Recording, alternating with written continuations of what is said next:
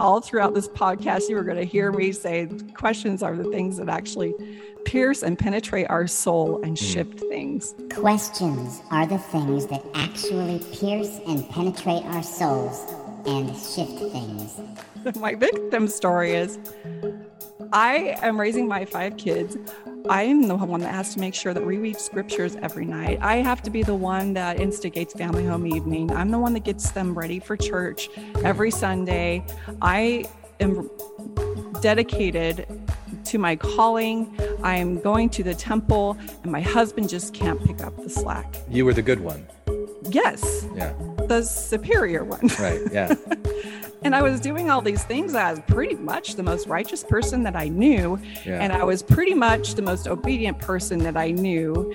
I'm doing all the things and my life sucks. It can't possibly be my fault. Questions are the things that actually pierce and penetrate our souls and shift things. And so the more I read this book, the more it started to twist in my mind. And I realized that I was seeing the world in a whole different way, and that it suddenly made it a little bit my fault or all my fault. It wasn't really a fault, but it put all the power in my hands to be able to change my world. All the power in my hands. Because I realized it was my thoughts and my beliefs that were contributing to how I was reacting and responding to the feedback I was getting in my world, if you will. And so questions are the things that actually pierce and penetrate our souls and shift things.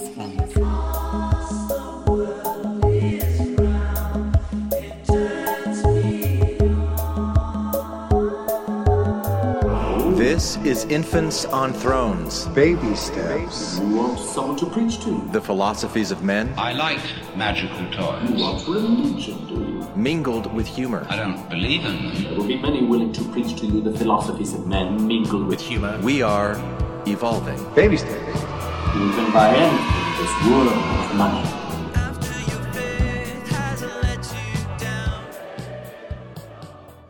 Look for the good in everything. Look for the people who will set your soul free. It always seems impossible until it's done. Look for the good in everyone. Welcome back to Infants on Thrones. I'm Glenn Ostland, and this is episode 793. Empowered Former LDS, the podcast.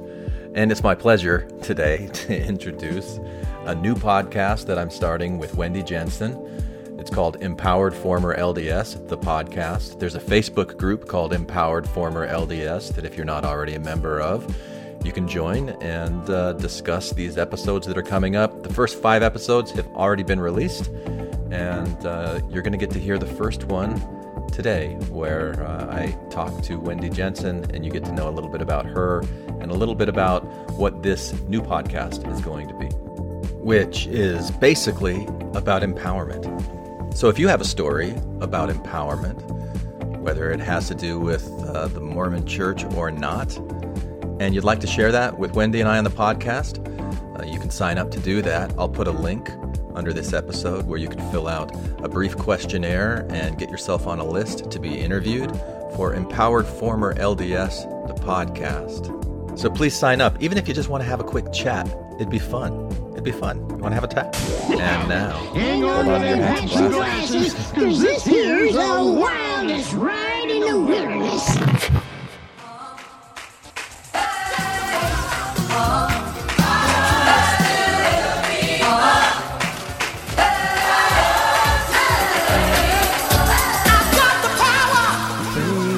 Failure is always the best way to learn. Retracing your steps till you know. Have no fear, your wounds will heal. That's right, the Kings of Convenience there for you, folks. All right, welcome to the inaugural episode of the Empowered Former LDS podcast, which is named after the Facebook group that's called Empowered Former LDS, 3,000 members strong, started by Wendy Jensen about 3 years ago in 2019. Now, I'm Glenn Ostlund, and some of you may know me from the Infants on Thrones podcast, which I started with a group of friends back in August 2012. Now, that podcast is still going, but a lot has changed for me over the past 10 years. And this podcast right here is a project that I started with Wendy Jensen, who you'll be hearing from today, in an attempt to say, well, let me put it in Batman terms. Now, I hope this isn't a spoiler for any of you who haven't seen The Batman yet. But at the beginning of The Batman, when he comes out, he emerges from the shadows and they say, "Who are you?" And he says, "I'm vengeance." Yeah, vengeance, man. Vengeance is tough. Vengeance is something, when you've been wronged, you know you've got to get vengeance. Vengeance, vengeance. Have you felt that? You know what I'm talking about? But at the end of the movie, when he sees one of the villains who also says, "I'm vengeance," he kind of realizes, vengeance won't change the past. Not mine, nor anyone else's. People need something more. They need hope. I'm Hope Man. Okay, maybe he didn't call himself Hope Man, but he did say, maybe I need to be a little bit more than vengeance. Maybe I need to be something that instills hope in people. Thank you very much, Batman. Thank you, Batman. Very empowered move there, Batman. So Wendy and I started this podcast because we were asking ourselves, what next? What happens after vengeance? What happens after the angry part? What happens after the feeling disempowered and feeling like the victim of the Mormon church? Where do you go from here? Where did I go? Where did she go? How about all these people, these 3,000 people that are in this Facebook group? What are their stories? Let's find out more about them. And that's what we're going to do. That's what this podcast is all about. We don't have an answer as to what empowerment means. We know what we think it is, and we share that with each other, and we want to know from you as well. So, without further ado, I would like to introduce you to Wendy Jensen. You'll find out more about me in future episodes. And you can find Wendy and myself at the Empowered Former LDS Facebook group, 3.1 thousand members strong. And if you join the group, or if you're already there, you can discuss this episode with others. You could also sign up yourself to share your own story and your thoughts about empowerment right here on the podcast. And now, with no further ado, here comes trouble. Yeah. So start us off. Go ahead.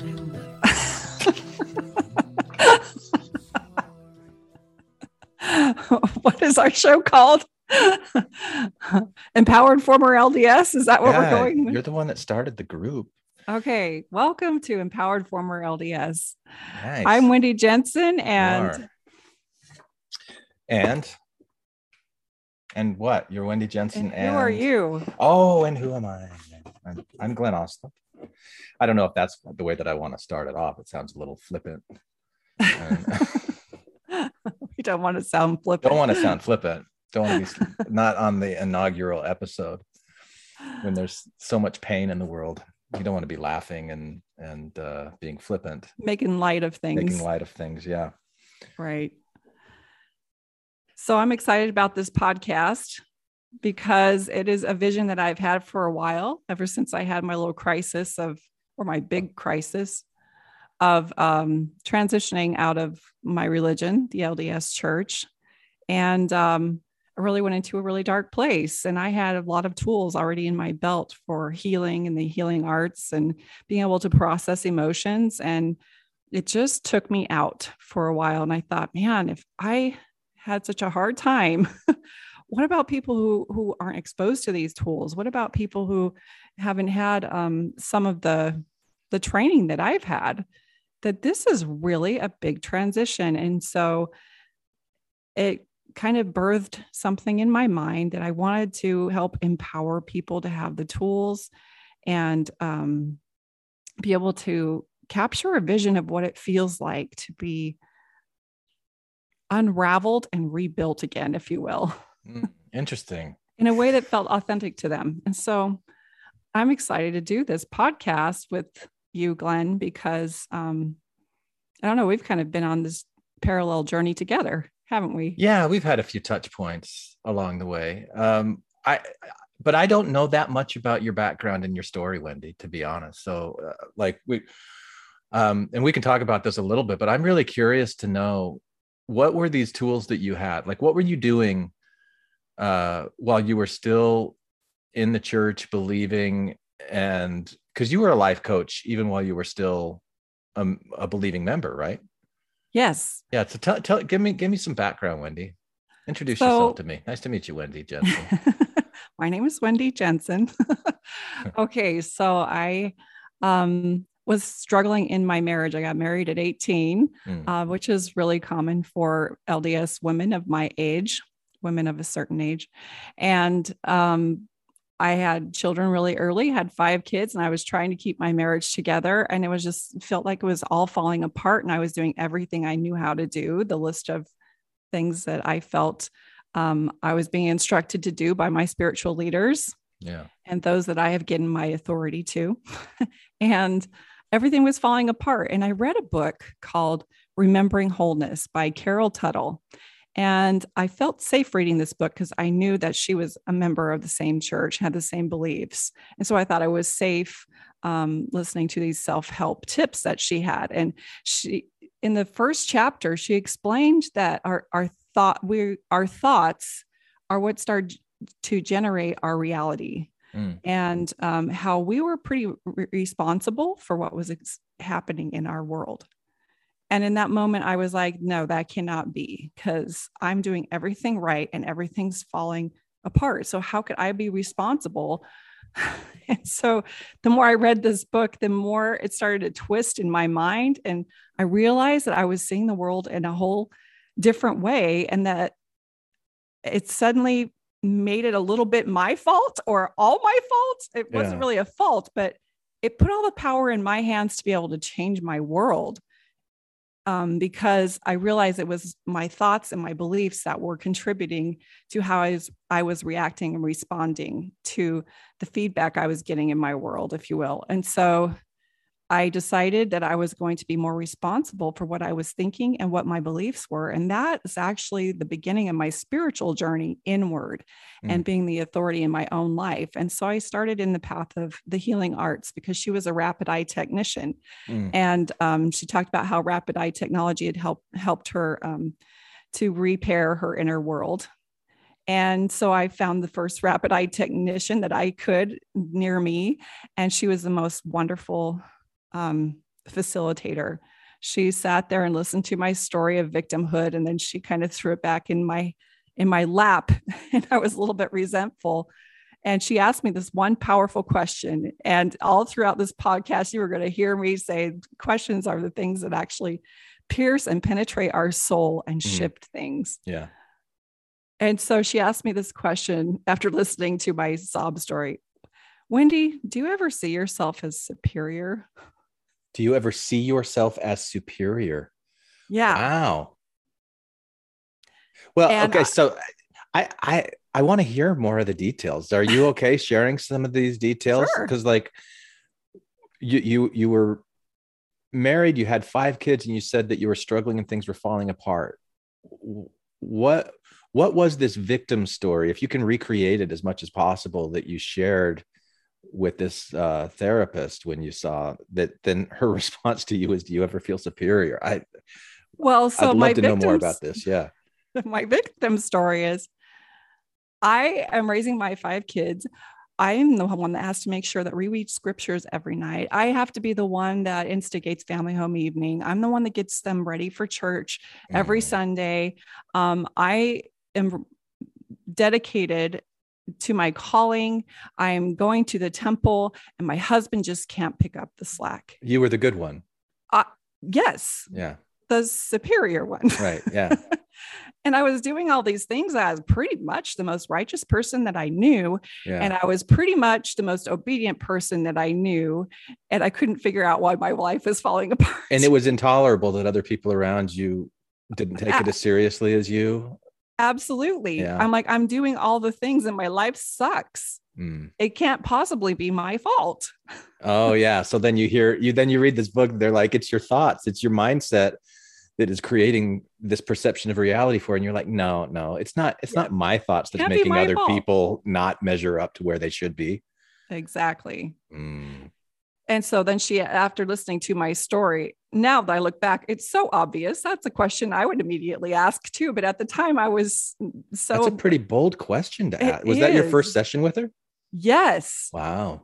Yes. I mean, she just penetrated right down to my core. Yeah. And because I was paying her a lot of money and because I really wanted things to shift, Yeah. like this was the last straw for me, I allowed that question to penetrate my really difficult psyche at that time, my ego. It bypassed my ego. And I let it rest in there. And I thought to myself, I don't like what's coming up. I don't want to hear what's coming up, but I need to say this because I need relief. I want relief. Yeah. And I told her, yes, I pretty much think that I'm the shit. Yeah. And I've got it all figured out and I'm doing all the right things. So it can't possibly be me, because in every aspect of my life, I pretty much show up as the best. Mm.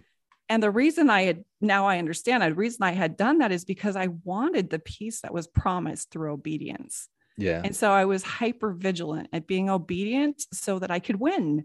And so I could have that peace, and so that I could save my family, and that we could all be, celestialized in the right kingdom in the next life. And that was my program. Yeah.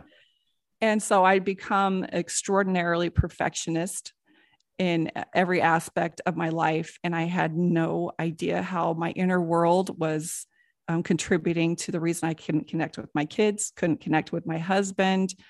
And unfortunately, at the deepest level, I was disconnected from myself. So that was the big penetrating question. And then she started to perform on me with rapid eye technology, which is very similar to EMDR in that you're accessing right and left sides of the brain. You're accessing memories, feelings, thoughts, and trauma. It accesses trauma, it puts you in a different brainwave state so you can access, those deep-seated subconscious beliefs and experiences and reframe them. Mm-hmm. And she held such gorgeous, peaceful, loving space for me to be so vulnerable and to allow myself to admit these ugly things about me. And I felt so freed and liberated. The first time in my life, I felt joy that I could remember anyway. I'm sure when I was a child, I felt joy. But at that moment, I thought to myself, this is what I want to do for other people. Yeah. I want to hold this space. Well, I can tell that was a powerful moment for you, because you're getting emotional now, even as you're recount. How many years ago was this? Oh, this was 2005. Oh, okay. Yeah. So I guess I was 17. Yeah. Wow. 17 years ago. And that's when I went into the healing arts and became a rapid eye technician myself and a life coach, and practice emotional freedom technique, which is the tapping. And so when you ask about what skills I had, I knew how to process emotions. I knew that how our thoughts and our beliefs affected our outcome. I taught life skills as far as cause and effect, and understanding, just improving emotional intelligence is really what my main focus was on. And then I wrote the book, The Healing Questions Guide. The Healing Questions Guide is like a 500-page resource to use your body to troubleshoot what emotions are coming up for you and how to process those emotions using what's coming up in your body. So you can look up symptoms in your body, like I've got arthritis here. I've got, something going on in my neck. I've got diabetes, arthritis. All these things that show up in our body usually show up because of a pattern of emotional stress that we're infusing our body with over time. And so when you ask the penetrating questions, it bypasses the ego mind. It interrupts that neural pathway, and it engages in a conversation with your higher self using that question that you didn't ever think to ask because you didn't know it was associated with what's going on in your body. And so it was a huge epiphany for me. And I realized my gifts in being able to ask the penetrating questions and formulate those questions. And that is a big part of my coaching today, is being able to ask the questions, because I like to put people in the forefront, in the driver's seat of their own life. And to me, that's empowering. Yeah. Cool. I've got a penetrating question for you. Go for it. What is your higher self? What does that mean? Getting in touch with your higher self. It's a part of you that's uncontaminated from the programs and the conditioning and the feedback that we get in this dimension. Wow. Uncontaminated. So it's pure. I'm not sure how I feel about that word. Pure? I know. No. The uncontaminated part, uncontaminated. the higher self. So it's uncontaminated from the programs and conditioning of this world. Yes. Okay. It's that piece of us that holds space and maybe in a different dimension. This is a belief. I understand that. Yeah. That holds space for us in a different dimension that kind of understands the purpose and reason that we've incarnated in this form. How would you like a higher self and your own unconscious mind, like what's the relationship between those two things for you? To me, the unconscious mind is like the circus of beliefs that we have that are operating underneath our conscious mind. So the unconscious mind would still be affected by the programs and be contaminated, to use that word. Whereas there's something larger that the unconscious mind is nested within, that is yourself, that's outside of just this dimension, that has an awareness and an intelligence that is greater than your egoic self or even your unconscious self. Is that right? Am I summarizing your beliefs correctly? I guess is what I'm asking. I think so. Yeah, we've got like our conditioned self, and then we've got our conscious self, and that's the space that we're speaking into each other right now. Yeah. And then we have a higher self, and then there's the source, the collective. Okay. And that's connected. All of that's connected. But to me, it's all one big universe. Yeah. And we're just a particle inside of all that. Right. Yeah. Or trillions of particles, or who knows? Who knows how many particles? So I'm glad that you said earlier that you're going to be talking about questions being these penetrating things that really get to the heart of the matter. I don't remember exactly how you said, but questions, that's I love asking questions, and sometimes it's going to sound like I'm asking questions like I'm mocking or ridiculing or like trying to strip something away, but it's just I'm curious to know what you think. I'm curious to know what I think. I don't ever want to be at the place myself where I feel like I think that I know it all, or that I'm right and other people are wrong. That's something that I've been like working on for years, trying to get to that place. So I hope I don't stumble across or ask questions in any kind of awkward or challenging way. It's coming from a place of curiosity and acceptance, not from deconstructing like it used to be. Yeah, well, that's the superior position that I was taking before I had started any of my inner work and my shadow work was, I have answers to all the questions. And that's kind of what the religion offers us, is that certainty to the mysteries of life. Yeah. And it actually stunts our growth, I believe, because there's certain questions we're not allowed to ask, or if we do ask those questions, they have to fit within the scope and paradigm of the approved theology. And so it really limits our growth, in my opinion, my experience. Yeah. Thinking that you already know. So how did you go from thinking that you already knew everything, that place of being superior, to actually leaving that belief system and changing and growing? Well, I did a lot of processing with my facilitator, and then I started being a life coach myself, and I watched other people see how their beliefs affected their outcomes in their life.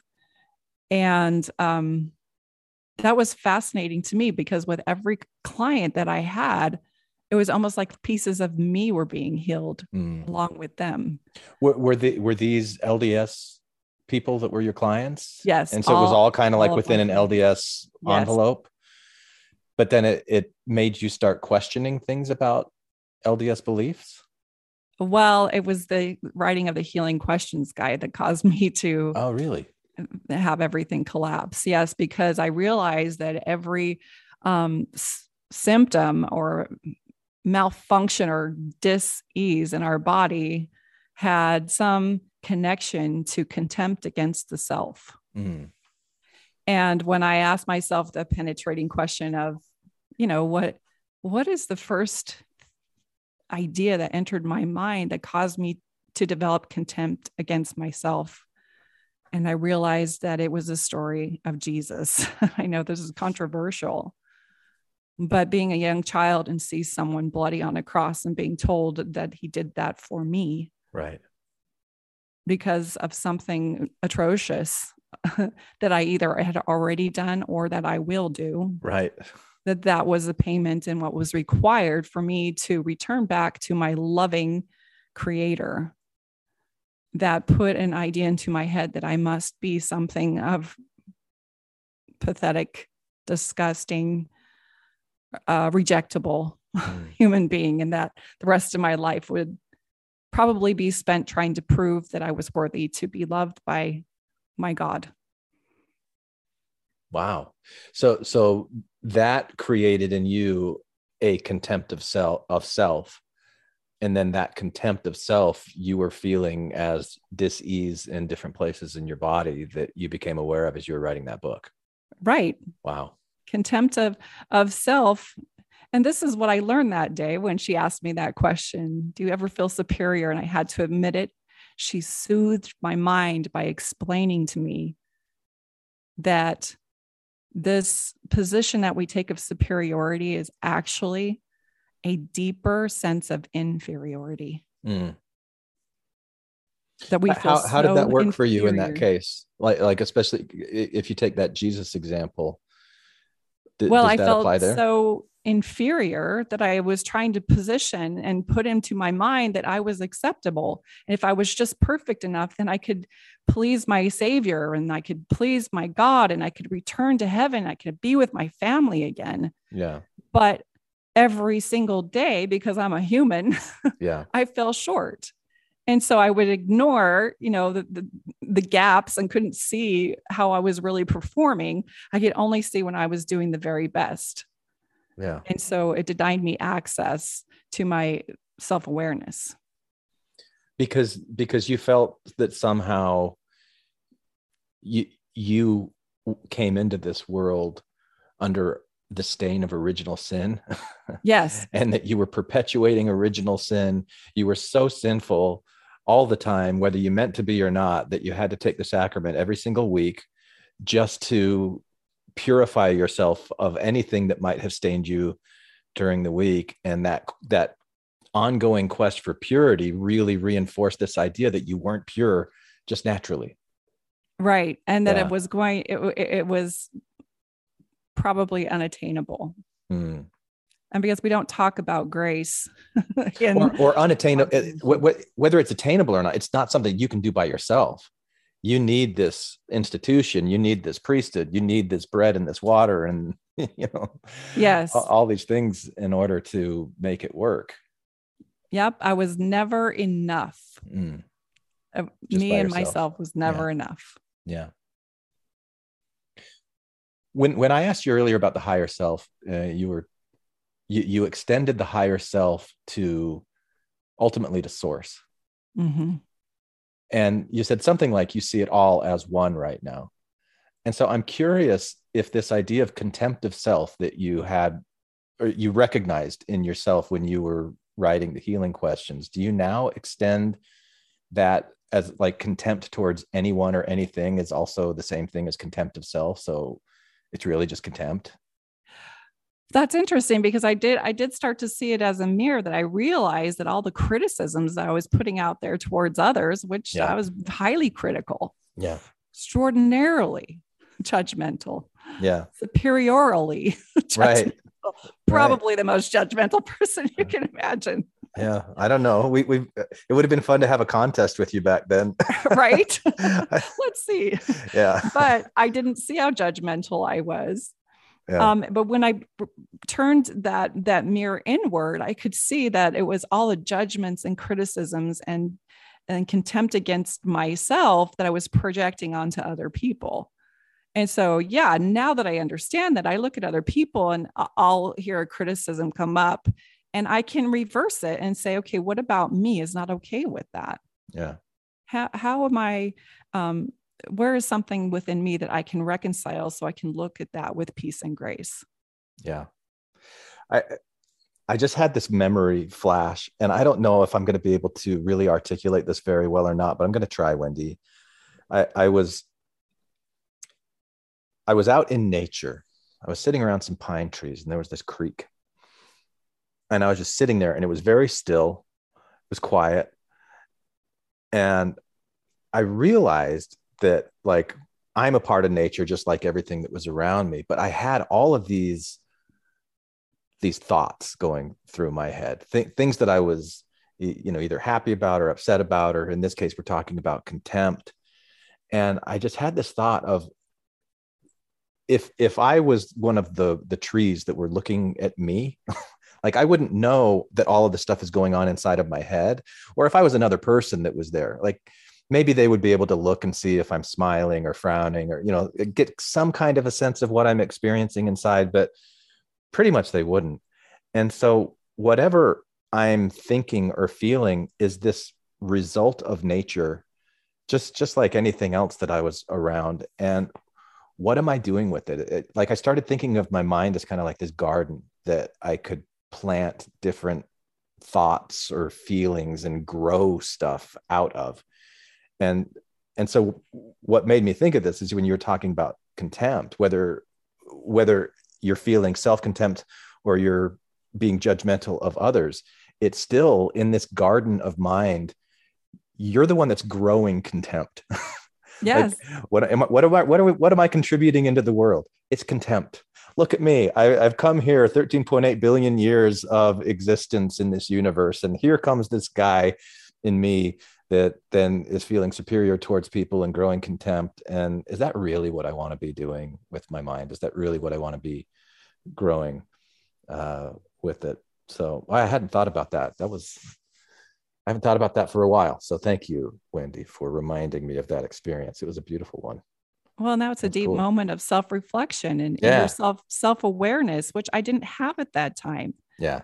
I hadn't opened the door to my own awareness at that time. And I hadn't asked myself something so deep that will reveal something so unholy about myself. Yeah. And when I could face it with compassion, it's almost like the whole book opened up to me, and my curriculum, my personal curriculum, was revealed to me on how I could unravel these things and re-knit, if you will, a tapestry that represented who I was at the core, instead of the one that I had built up trying so desperately to follow a protocol that didn't resonate with my soul. Yeah. Do you feel like before you had that experience with that therapist, when she asked you if you were superior, if somebody would have asked you if you were empowered, how do you think you would have responded to that? That would have been an entirely different word for me. To me, the word means so much now. But I felt very disempowered at the time. But you felt like you didn't have power, even though you were controlling everything in your life in certain ways? I was doing everything that I knew how to do. And I thought I was in that power, and that I was trying to access the powers of heaven through my obedience. And so in my mind, I was doing everything to have the power for change, but nothing was changing. Because you wanted other people to change. Exactly. You wanted other people to be better and measure up to your expectations and requirements of them. And if they weren't doing that, then where's your power? Why can't you make them change? So you felt disempowered because you couldn't make other people change? Exactly. I had a program for everybody and how I needed them to respond, because if they would just respond that way, then we could all get back to heaven. I know the way, follow me. And hell or high water, I was going to get my family to the celestial kingdom through my obedience and my perfection. And I was going to drag them on my coattails if I had to. Mm-hmm. And now I see that as such Kicking and a screaming, sick and they were going to program. love it, whether they loved it or not. That's right. You're coming to the celestial kingdom because the idea of being separated from you is unfathomable. Mm. So I will get us all there through my obedience. Yeah. Since you aren't participating the way I need you to. Yeah. It's such a twisted program, but I was a very toxic mother at that time. Yeah. But a mother whose hair was on fire with the gospel. And So I thought it was. So how do you see that experience now of who you were, how the church conditioned you? Like when you meet people, I'm lobbing you a softball here, Wendy, because you've told me what your story is and you keep it like really short and simple. But what's your origin story of your relationship to the Mormon church? You mean my short story? Yeah, as far as your I elevator was speech. Born in a cult. Yeah. And I woke up and I started living my best life, a real life, a life that feels congruent with who I really am. Do you still see it as a cult? Absolutely. Really? I have such a hard time with that. I really do. I really do. It's a hard word to reconcile with, but if it is a culture, well, sure, that uses behavior, emotions, information, and your thoughts to get us to perform an outcome that is on their agenda. And so that's what I would refer to as a cult. I just think it puts such a like negative view in people's minds of like what this organization is and the people who are members of it being cult members. I like for me, it almost puts me back in that like, okay, I'm superior and I'm judging and I'm good and they're bad kind of thing. Like if I've really woken up to this and saying, yeah, I'm not going to do that anymore. I just can't put myself in a position where I'm like pointing my finger at the Mormon church and saying, yeah, you guys are a cult. I can't bring myself to do that. It could be because I've switched in my mind what a cult is. I don't see cult as bad. There's so many cults that do amazing things. Really? You're pro cult? No, I'm pro independent thought. Okay. But there are systems and institutions that can do very good things that can still limit our growth and potential. And it's when we outgrow them and learn what they had to teach us that I'm very grateful that I was raised in the LDS church. Mm.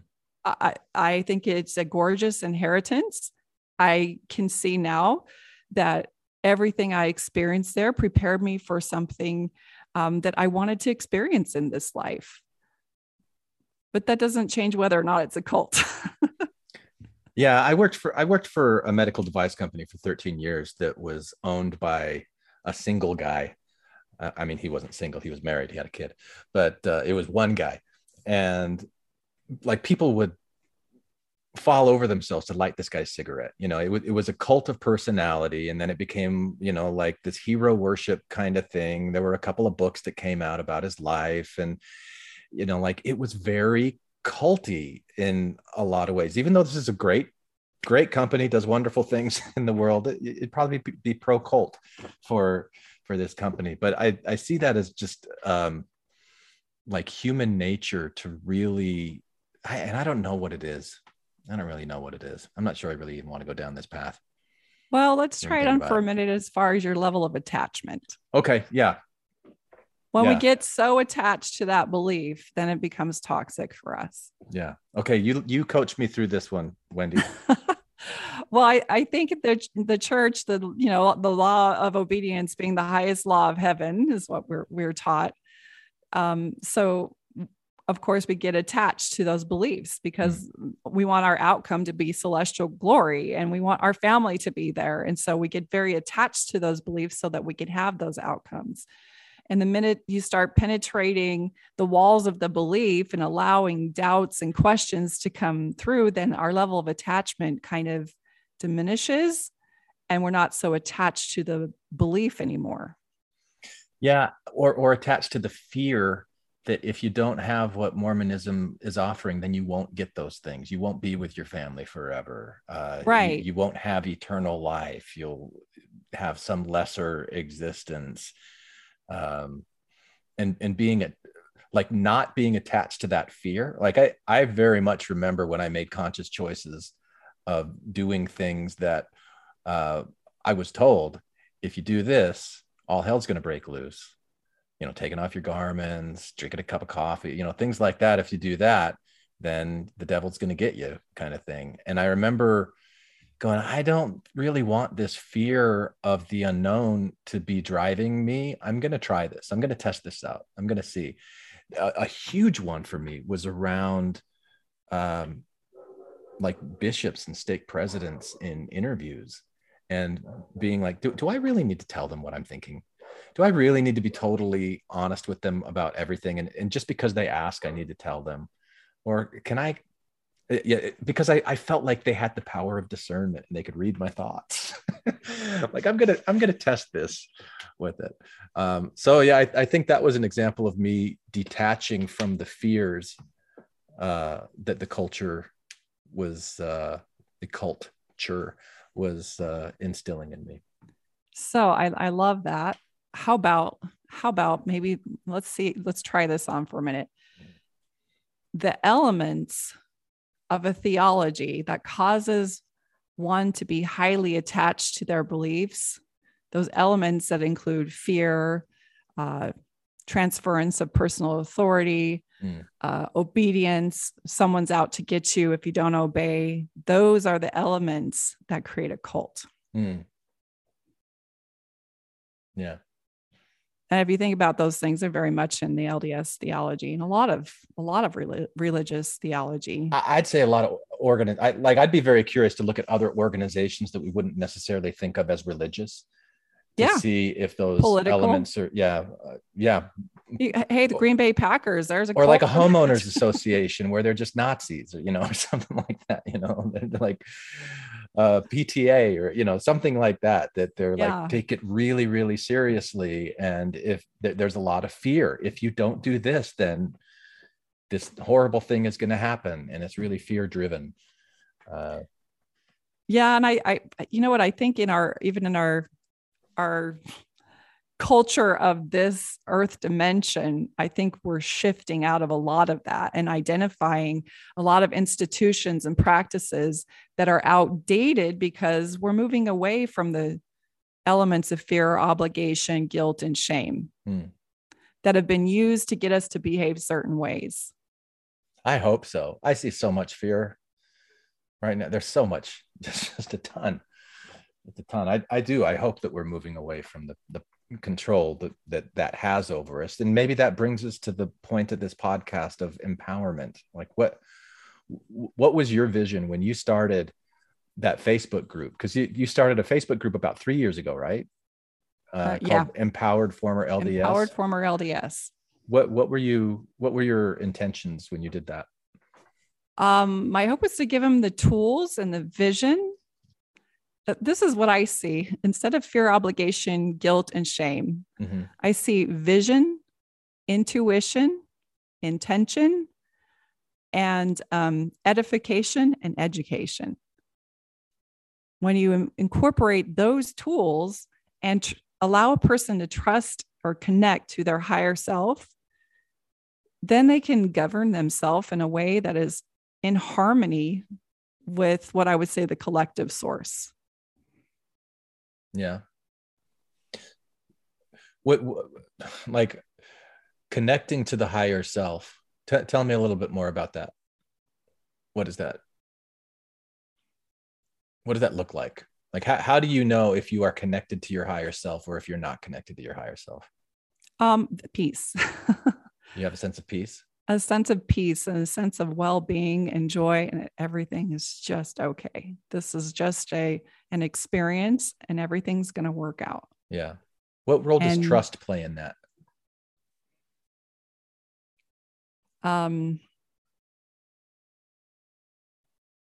That's a good question. How does trust play in that? To me, that's what when I hear you say connecting to your higher self and connecting to source, what that means to me is that like I'm just going to trust that I can't see everything. I don't really know what's Right. going on, and I don't know if this is going to be good or bad. I don't know what the outcome is going to be. But the way that you talked about a higher self earlier, you said that the higher self kind of sees the overall plan for your life, and like whether it knows the future or possible futures, if there's more than one, whatever that is, you just kind of give up needing to know it. I don't need to know. I don't need to try to control it. I'm going to trust. And it's synonymous with surrender. Yeah. I surrender to that, or I lean into that. Yeah. With just hope and faith. It kind of changes those words around that were used in the theology. And I just trust and hope that is going to happen. And when that does, I have evidence. The evidence of things working out starts to pile up. So it gives me more confidence in leaning in and trusting and surrendering. Cool. All right. In the time that we have left, there's two things that I want to do with you. First, I want to talk about with this podcast, it's called Empowered Former LDS because we're naming it after this Facebook group that you've been running for 3 years. There's about 3,000 people in it. So we're going to be talking with people in this group, doing interviews and asking them what they think empowerment is, learning from them. But of course, both you and I are coming from this background of feeling superior to other people. So there might be this natural judgment as we're sitting and listening to these conversations. So just in the spirit of pure transparency, through what lenses will we be judging, Wendy, when you're talking to people about empowerment? What are the top three things that you think, the top three characteristics that you look for in somebody who is claiming to be empowered? Awesome. In my own experience, it was like a threshold that I crossed where in that moment, I became more vitally interested in being the creator of my own life instead of making what's happened to me more important. So that's your number one, being the creator instead of thinking about what happened to you. So kind I'm of like more an active interested versus in creating passive. my life and then making someone responsible for what happened to me. Okay. Yeah. Because now I can focus my time, energy, my thoughts, my beliefs and everything in creating the life that I want rather than making somebody else accountable. So you want to be the creator, you want to be responsible instead of blaming it on someone else. Yep. That's your number one. That puts the power in my court, right? Yeah. I wrote down my three. So I want to hear yours and then I'm going to share with you mine and we can compare notes. This is awesome. Yeah. What's your second one? The second one is to gain certain skill sets that allows me to transform the elements of tragedy and trauma into triumph. Okay. So like reframing skills. Reframing, seeing it in a different way, turning trauma into resilience. Trauma to resilience. Okay. Yeah. Can you give me an example of that?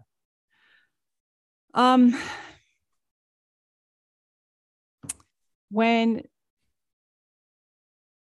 I gave my authority, or it wasn't until I gave my authority away to church leaders and to the theology and witnessed what it feels like to experience that, I couldn't have valued what it feels like to return that authority to myself.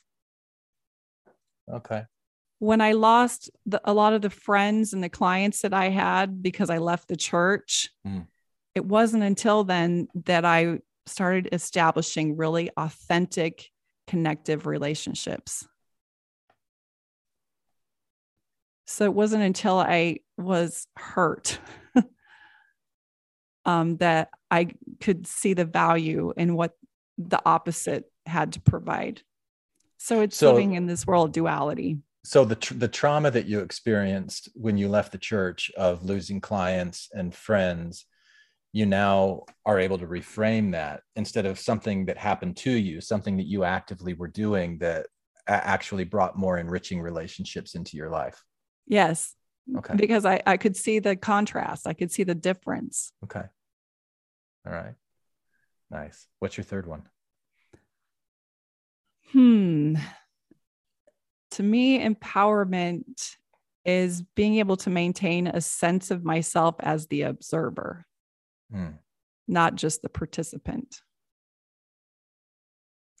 And to realize that I am the common denominator of what I'm experiencing in all of that. And so when I just am, having something happen in my life that I don't like, I can step back for a minute and look at it and say, what are the elements at play here? And that helps me to be in the driver's seat of my own life. Okay. That's interesting because I think your number 3 is close to what my number 1 is. So before I go to mine, let me restate yours. So if you're listening to one of these interviews that we're going to be doing, and you hear somebody that, they're talking about being empowered, you're going to be listening to see, are they the creator? Or are they taking responsibility instead of blaming it on somebody else? That's one of the things you're going to be listening for. 2, you're going to be thinking, do they seem to have the skills of being able to reframe a traumatic situation to something that is like empowering, beneficial to them, that they learn from, maybe even grateful for? And then the third one, do they have some kind of like detached observer quality where they're self-aware? Yes. Yep. Yeah. Okay. Cool. So here's mine. My first one was self-awareness.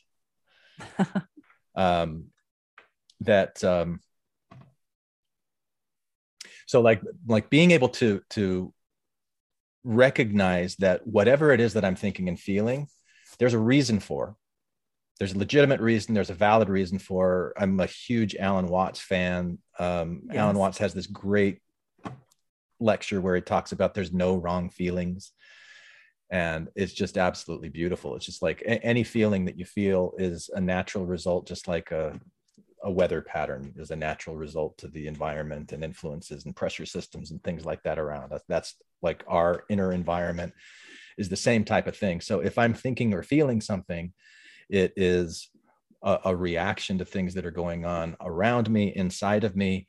And what I started doing in being self-aware is to ask myself, or first become aware, here's what I think and here's what I'm feeling. What else could I be thinking, or what else could I be feeling? And recognizing, oh, if I was looking at it from this perspective or that perspective or something, it might be different.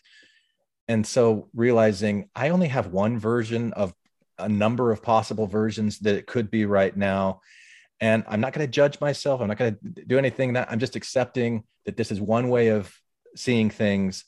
And I don't really know why I chose this one instead of any others that it could be, but I'm accepting that this is what it is. So that kind of self-awareness and acceptance of what is the first thing that I'm listening for when I'm talking to somebody about empowerment.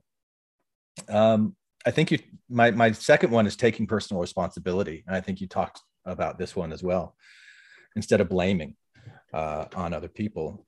And you mentioned the word mirror earlier, that other people can be a mirror. Like if I'm annoyed at somebody else because I think they should be doing something that they're not doing, what I'm really doing is learning about my values, what I think should be. And whether that's true or not is completely irrelevant. If I think that they should be this way and they're not, and I'm annoyed at them, they're being a mirror for me to learn more about myself. And so taking personal responsibility, if I'm upset with somebody, it really isn't because of something that they did, most likely. I mean, sometimes it could be if somebody ran into my car and I'm upset, it's because they hit my car. But there's a number of ways that I could react and respond to that as well. So my reaction and my response to things really ultimately is my responsibility. and how I'm responding to other people as a mirror for me just tells me more about myself. So personal responsibility is huge for me when it comes to empowerment. And then the third one is for me is healthy boundaries. And that boundaries is kind of a big thing for me, because I hear people use the word boundaries a lot, and that old judgy superior part of me goes, they're using it wrong. That's not really what boundaries are. You need to do it the right way that I you got to see do it the right way, which is the way that I see it, of course, right? But so having kind of poked fun at myself, let me tell you what the right way actually is then. It's holding space for others, not getting involved in their business. I'm not doing any of this external control psychology thing that we kind of talked about with you, where you're trying to change everybody and you're upset. Why won't they change? Right. Like I think about in one of the Harry Potter movies, Dumbledore and Voldemort have this epic battle when, you know, Voldemort appears in the Ministry of Magic, and he's like throwing fire at Dumbledore. And I think there's like broken glass at one point, and Dumbledore puts up this force field. And as the broken glass is coming towards him, it hits the force field and it turns into sand, and it just like drops at his feet. That's how I think of boundaries.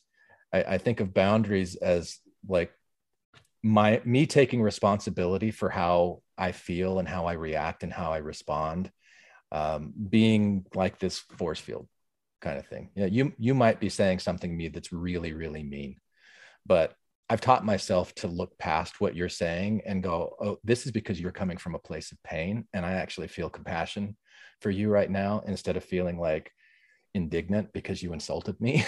Like, no, you haven't insulted me. You're telling me that you see things in a certain way, and you're revealing yourself to me a little bit.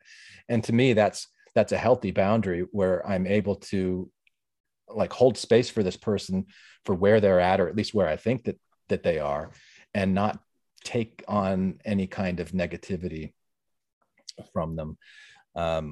So I think of boundaries as being a force field that transmutes energy, rather than being some kind of big electric fence with razor sharp barbed wire that says, you can't come here. You have to act this way if you're going to be in my life, because if you don't, you're out. Sometimes that's the right thing to do if somebody's really toxic, right? But the way that I am with boundaries, looking for healthy boundaries, especially when I'm asking about empowerment, like I'm not going to let somebody else take away my power for this garden of mind that I have, and saying how I'm going to react and how I'm going to respond to things. I did that as a Mormon when I gave my power away to my leaders and other people and things around. Yeah, I'm just not going to do that anymore. So those are my three, Wendy. I like that. Personal responsibility, healthy boundaries. And healthy boundaries. I like the word boundaries might make me as nervous as the word cult does for you. Oh, really? Cool. Because what you described to me, I would call alchemy, magic. Yeah. And it really does feel like magic when you have developed that power and empowered yourself. Yeah. It is like magic, because the things that are, you're able to quickly alchemize what's happening to you, reframe it, and see it in a different way.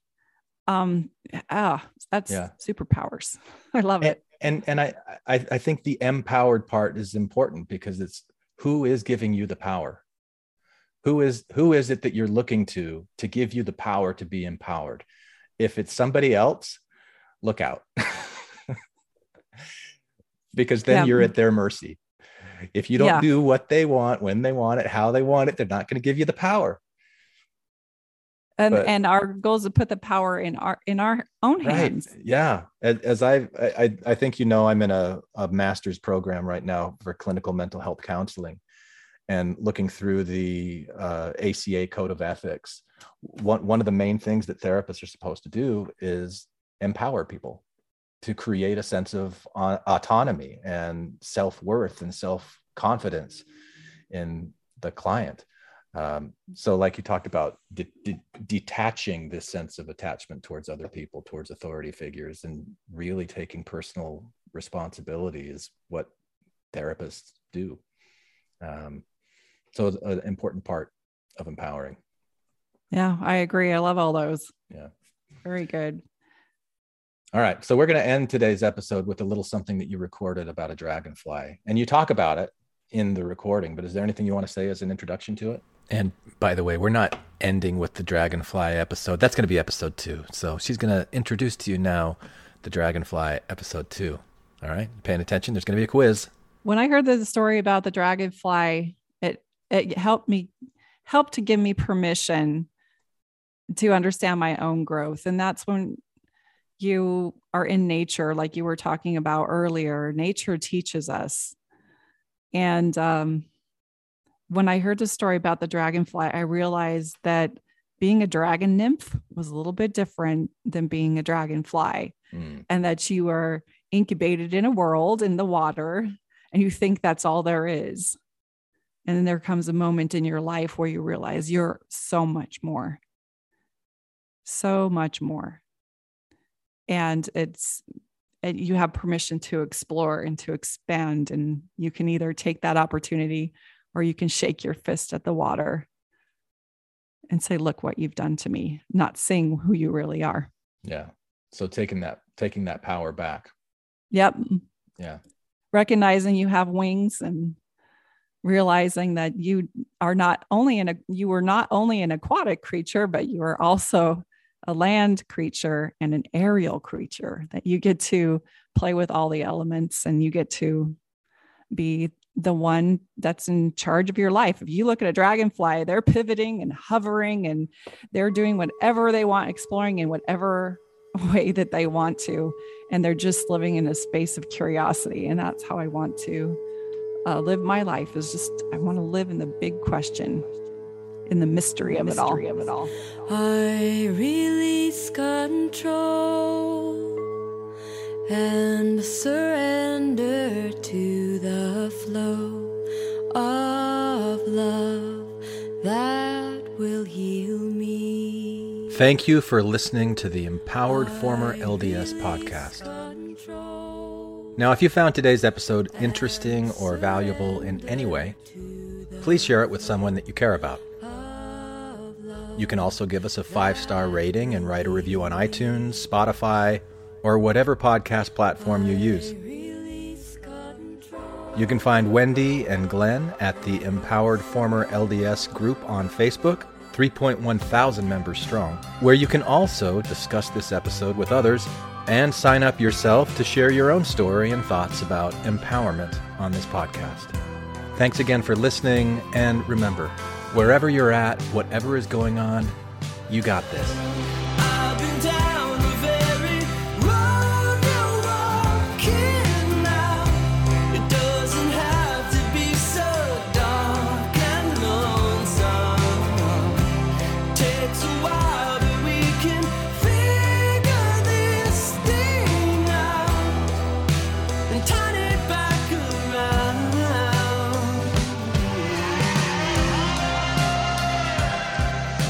Thank you for listening to Infants on Thrones. Are you a Mighty Battle Cat too?